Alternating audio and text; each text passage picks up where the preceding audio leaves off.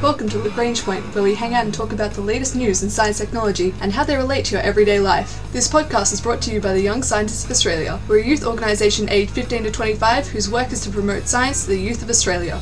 Frozen deep inside ice sheets in Greenland and Siberia lie secrets to Earth's past. In Greenland, in the Cold War, the US Army undertook some pretty secret experiments, the result of which actually helped us understand what could have been covering Greenland a million years ago.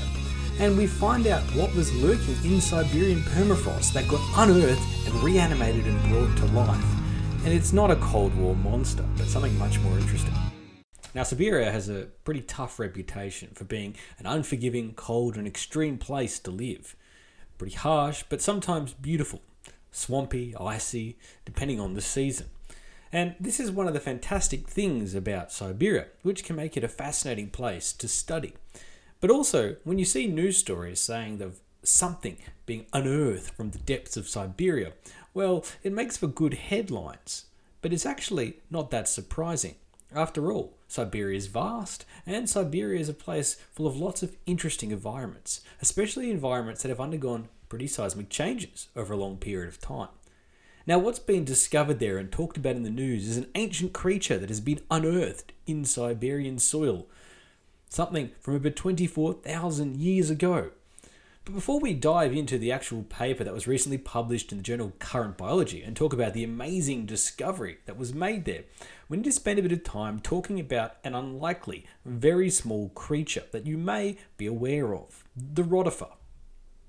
Now, rotifers are pretty unique creatures. They're very small. The largest of them can get up to 1 millimeter in size, but officially they're classified as animals. Now, the reason why I say officially is because they operate on the scale of some unicellular creatures, which we don't normally classify as animals. But because of the unique structure of the rotifer itself, the fact that it has a complete digestive tract from mouth through to anus, the fact that it has organs with complex roles, it's not a unicellular creature. It's actually an animal. It has everything that we normally associate with an animal, just on an incredibly tiny scale. Now, rotifers are pretty amazing because they can survive in really strange and unusual environments. You can find them living in anywhere there's a small film of water. And the reason why that's important for them is because that's how they move around and float and fly and feed. Now, these little creatures can often be found in soil particles, in water films, water-rich environments like lake bottoms, so anywhere with still water. They can also be seen living with still water on, say, a rock, like moss or lichen would grow, and you can find them in rain gutters, puddles, and soil and leaf litter, growing near the trunks of dead trees on mushrooms, or even inside the tank of a sewage treatment plant.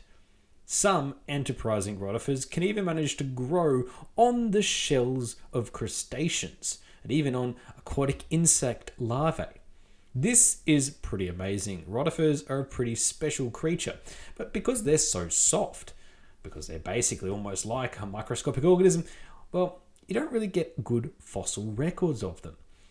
In fact, some have actually been detected all the way back by Viner in 1988. They've even found some inside amber from the Eocene by Wagner and Poinard in 1993. Now, these fossilized remains of these tiny, amazing creatures are pretty special finds, which is why the discovery of this paper of a old, ancient, 24,000-year-old rotifer. Well, that was really exciting for biologists because that's way, way older than what we've ever found before. And in fact, it was actually found in a way that was interesting enough to be preserved. Now, the name rotifer is derived from the Latin word meaning wheelbarrow. There's a little crown of cilia around the mouth of the rotifer. The rapid movements of this cilia in some species actually make them whirl around and spin, a bit like a wheel. And the rotifer has a general body plan that has 4 basic regions, so there's some variation in the species. A head, a neck, a trunk, a main body, and the foot. The head carries a corona, a crown of cilia, that draws a vortex of water into the mouth, which the rotifer then sifts through, collecting food and nutrients that it can eat. The food itself is then chomped and ground up by its trophi jaws that are located just behind the mouth inside the throat. Now, trophi like this are found in almost all of the rotifers, and it's one of the characteristic organs that make them a rotifer. Now, one of the fascinating things about a rotifer's body is it's external but not internally segmented. The body kind of telescopes out with a semi-flexible, extendable, transparent cuticle covering it. This is like you would see inside a roundworm or an arthropod. This is all pretty fascinating because this little animal is much like other animals that we've seen. It has specialized organ systems, a complete digestive tract, includes both mouth and anus, and these are all uniquely animal characteristics. So even though these creatures are microscopic, they're actually classified just like the rest of the animal kingdom. That is pretty amazing. Around 2,000 different species of rotifers that we've identified. And they all come in 3 general categories. And it's actually pretty easy to determine the differences between them. Well, because whilst rotifers can't be seen with the naked eye, they pretty easily show up under a microscope. And because they're often found in pretty microscopic things like still water, it's pretty easy to take samples and collect them and observe them for yourself. So what exactly did they discover in this remnants of water that somehow managed to survive for 24,000 years in the Siberian permafrost?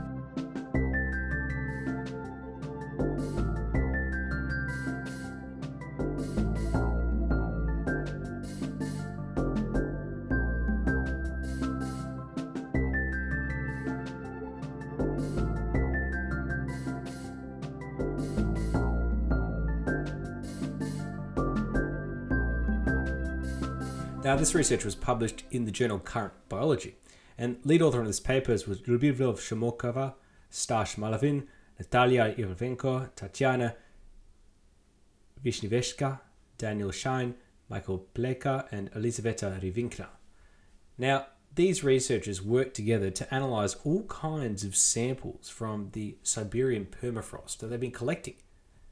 Now, it's been proven previously that rotifers can survive without oxygen or in really strange environments, even up to 10 years when they're frozen, based on early evidence. So, based on that, these researchers thought, well, in all these samples that we've been taken from all various locations, could there be some rotifers hiding inside? Because the researchers had previously identified many single-celled microbes in the samples they collected. There's also been even a report of a 30,000-year-old nematode worm. Mosses and some plants that they've taken out of the Siberian permafrost actually have been regenerated after many thousand years trapped inside ice in the Siberian permafrost. Based on that, the researchers, all working together at the Soil Chorology Laboratory at the Institute of Physiochemical and Biological Problems in Soil Science in Pushchino, Russia, have been investigating whether or not they could actually find rotifers, and then after that, bring them back to life after thousands and thousands of years. Now, the report that they published really outlines how something could actually survive. Even something as complex as a multicellular animal could actually undergo cryptobiosis, the state of almost being in a completely arrested and frozen metabolism. That is pretty amazing to think about. When we talk about cryogenic freezing, someone being put on ice like you would see in science fiction, that's pretty much this concept, cryptobiosis. Now, this is an example of something successfully going into that state, even though it is a complex organism with a complex metabolism. It's not a single cell unicellular life form. It's actually a complex animal. Now, the thing is, these rotifers could survive almost indefinitely in a state of suspended animation, provided it's in the right environment, like, say, being frozen in the Siberian tundra and located inside the permafrost. But once thawed, the rotifer which they took out was radiocarbon dated to be around 24,000 years old, and it belongs to the genus Adineta. It was able to reproduce in a clonal process known as parthenogenesis. Once they managed to prove that they could do it once, they developed this process of freezing and recovery of these ancient rotifers. They froze and then thawed dozens of rotifers in the lab to show that these creatures could survive the freezing process and come back out unharmed. Now, the rotifers could withstand the formation of ice crystals that happen during slow freezing. That's important because it suggests that there's some mechanism inside their them to shield their cells and organs from harm, even at exceedingly low temperatures. Because the formation of ice crystals in other creatures can rupture and burst the cells themselves, shattering the water and leading to all kinds of strange things happening. So the fact that these creatures managed to survive that despite being so small is pretty remarkable. Now, the main takeaway for the researchers like Melvin is that multicellular organisms can be frozen and stored for thousands of years and then returned back to life, which is the dream of many fiction writers. Of course, the more complex the organism, the trickier it is to preserve it alive and frozen. For mammals, it's not currently possible. Yet moving from a single-celled organism to an organism with a gut and a brain, even though it's microscopic, is a big step forward. Now, that's a very valid point from Melvin. It's one thing to freeze a microscopic life form. It's another thing to think about freezing a human for thousands of years into the future. But as a concept, it's fascinating that we have now got evidence of this actually occurring in nature. It's not clear what it takes to survive on ice for even a few years, let alone thousands that occurred in this example, and that needs further analysis. And they'll continue to explore Arctic samples and search for other potentially long-dormant creatures capable of cryptobiosis. They want to learn what the biological mechanisms is that allow the rotifers to survive that long and to keep their cells shielded so they don't freeze and shatter themselves into tiny pieces. And it hoped that insights learned from these creatures will offer clues as how to better preserve cells, tissues and organs of other animals, including humans. This is some great research published in the journal Current Biology, and it's a fascinating tale of unthawing something tens of thousands of years ago and learning just how remarkable life can be to survive in some pretty strange environments.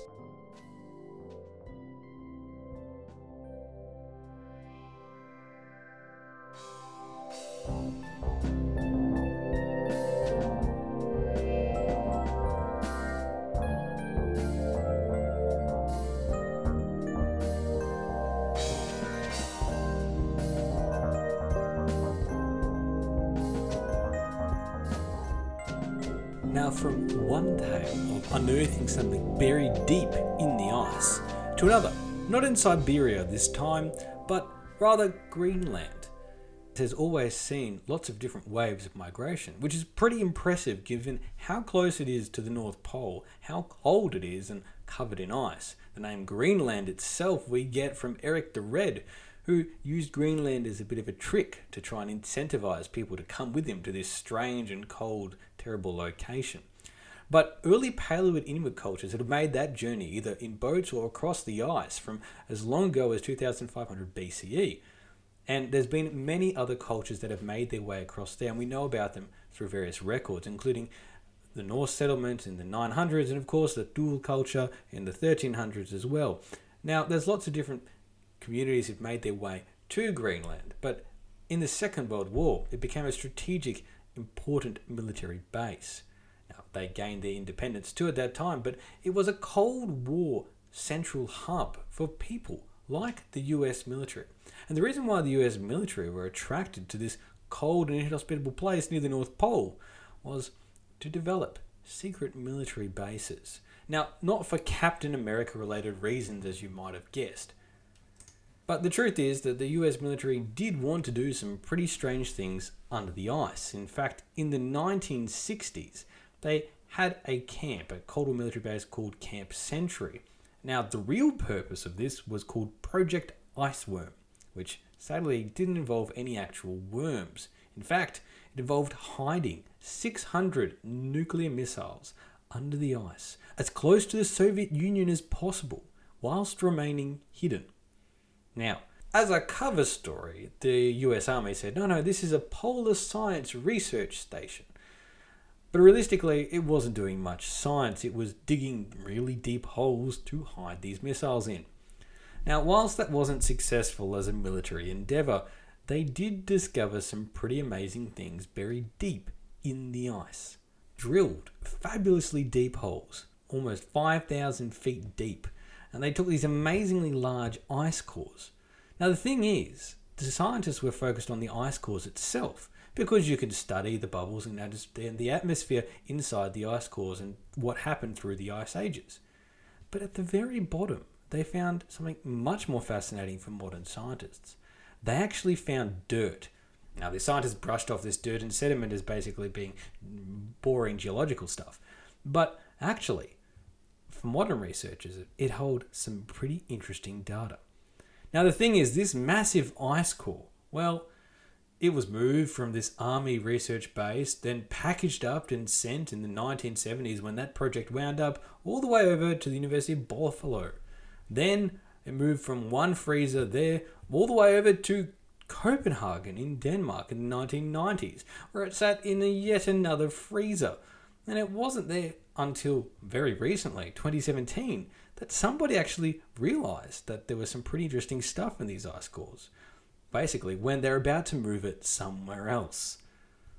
Now, this old ice core was finally rediscovered by scientists who were paying attention in 2017. And then in 2019, University of Vermont scientist Andrew Christ started to analyse the sediment that he'd been finding there.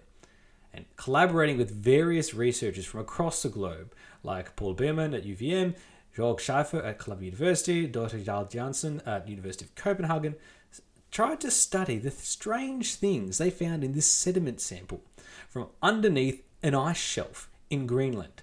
Because what they found there were plants buried beneath a mile of ice on the Greenland ice sheet. This is pretty amazing. Now, the results of this paper were published in the journal Proceedings of the National Academy of Sciences. Now, Christ and the colleagues from this large team of international collaborators have been taking these and studying these fossils. Now, what's significant about this is it shows that, most of all, Greenland must have been ice-free within the last million years, perhaps even as recently as the last few 100,000 years. And the reason is that when you have a large ice sheet, especially one so big and heavy, they pretty much pulverize and crush everything in their path. But what they saw in these sedimentary samples were delicate, preserved plant fossils. They're fossils. They look like they died yesterday. They're captured beautifully in this icy soil. It's a time capsule of what used to live on the surface of Greenland. That's amazing, because it helps confirm a new and troubling understanding that the Greenland ice has melted off entirely during recent warming periods in Earth's history. Periods like the one we're now actually making through human-caused climate change. But the behaviour of this Greenland ice sheet has changed over time in the past as well, often sometimes through pretty catastrophic geological events. And understanding how the Greenland ice sheet changed in the past is very useful for predicting how it will change in the future. Now, since some 20 feet of sea level rise is tied up in Greenland's ice, what happens in Greenland and what happens to its large ice sheet isn't just a problem for Greenland, it's a problem for every coastal city in the world. So if all of Greenland's ice melted, we would see a pretty remarkable jump in sea level, even over here, for me, in Australia. So what it shows is that Greenland is a fragile and sensitive ecosystem that's subject to very large swings in climate behaviour. And that is not a good thing, because something that's subject to very large swings could mean some pretty strange outcomes. Now, researchers like Paul Biermann from UVM have highlighted the fact that this is not a 20-generation problem, something we can think about for 20 generations in the future. This is an urgent problem for the next 50 years. Much of the Pleistocene, the icy period covering the last 2.6 million years, portions of the ice in Greenland persisted even during warmer spells called the interglacial periods. But in general, most of the story we've been trying to piece together and understand from indirect evidence in mud and rock that washed off the island and gathered around offshore. They got dug up by oil drilling mostly. Now, the extent of Greenland's ice sheet and what kind of ecosystems existed there before the last interglacial warm period ended, that ended around 120,000 years ago, have been really well debated and not really well understood, just purely because of a lack of actual physical first-hand evidence rather than indirect studies. Now, these ice cores that have come out from the Camp Century drilling holes are some 75 miles inland from the coast and only around 800 miles actually from the North Pole itself. Now, this area almost entirely melted at least once within the last million years, and melted for long enough to be covered in lush vegetation, including moss and perhaps even trees. Now, that is a pretty amazing thing. But it would line up with data gathered from other ice cores collected in Greenland in the 1990s. Sediment at the bottom of those cores also indicate the ice sheet was gone for some time in the recent geological past. So again, we're talking about somewhere in the last 120,000 years with a period of time where somewhere so close to the North Pole didn't have any ice, but maybe even had forests and trees. Now, the combination of these new cores and the old cores gives us a deep insight into what happened in the Greenland ice sheets. Now, what they were able to do is also study not just the sediment, the fossils they found in there, but also even the waxy coating of the leaves that they found at the bottom of these ice cores. They could measure rare forms of isotope of both aluminium and beryllium and quartz. And this type of stuff is normally only exposed to the sky and can be hit by cosmic rays. So these ratios give an insight into how long window of time existed for when these rocks were exposed to the surface, as opposed to being, buried under thousands of meters of ice. This gave scientists a precise clock for what happened in Greenland in the past. They could also use other isotopes or rare forms of oxygen found inside the ice within the sediment to reveal what precipitation must have fallen and how rain or water, snow could have fallen, to basically prove that an ice sheet didn't exist at the time. These are all new forms of study that weren't available at the time that go along with other traditional methods like radiocarbon dating bits of wood in the ice, and allowed the team to actually show that Greenland, if not most, but a significant portion of it, melted, and significantly almost all melted, for at least once during the past million years, making Greenland actually green, with moss and lichen, perhaps even spruce and fir trees. Now, this means that regions like near the North Pole haven't always just been locked in ice forever. It's not a permanent thing. There's been some pretty radical shifts in what has happened there. And that is important for us to understand as we go into a period of pretty radical shifts created by human-induced climate change. This is a fascinating research paper published in the journal Proceedings of the National Academy of Sciences about how we can learn a lot from some Cold War relics about what happened in the Greenland in the not too distant past and how they might apply into the future. This has been the Young Scientists of Australia's podcast, Lagrange Point. Two cold tales of frozen forms of life, helping us gain insights into permafrost, what lurked in Siberia, and what covered Greenland or not thousands of years ago. Our ending theme was composed by Audionautics. Head to ysa.org.au for more information about the Young Scientists of Australia.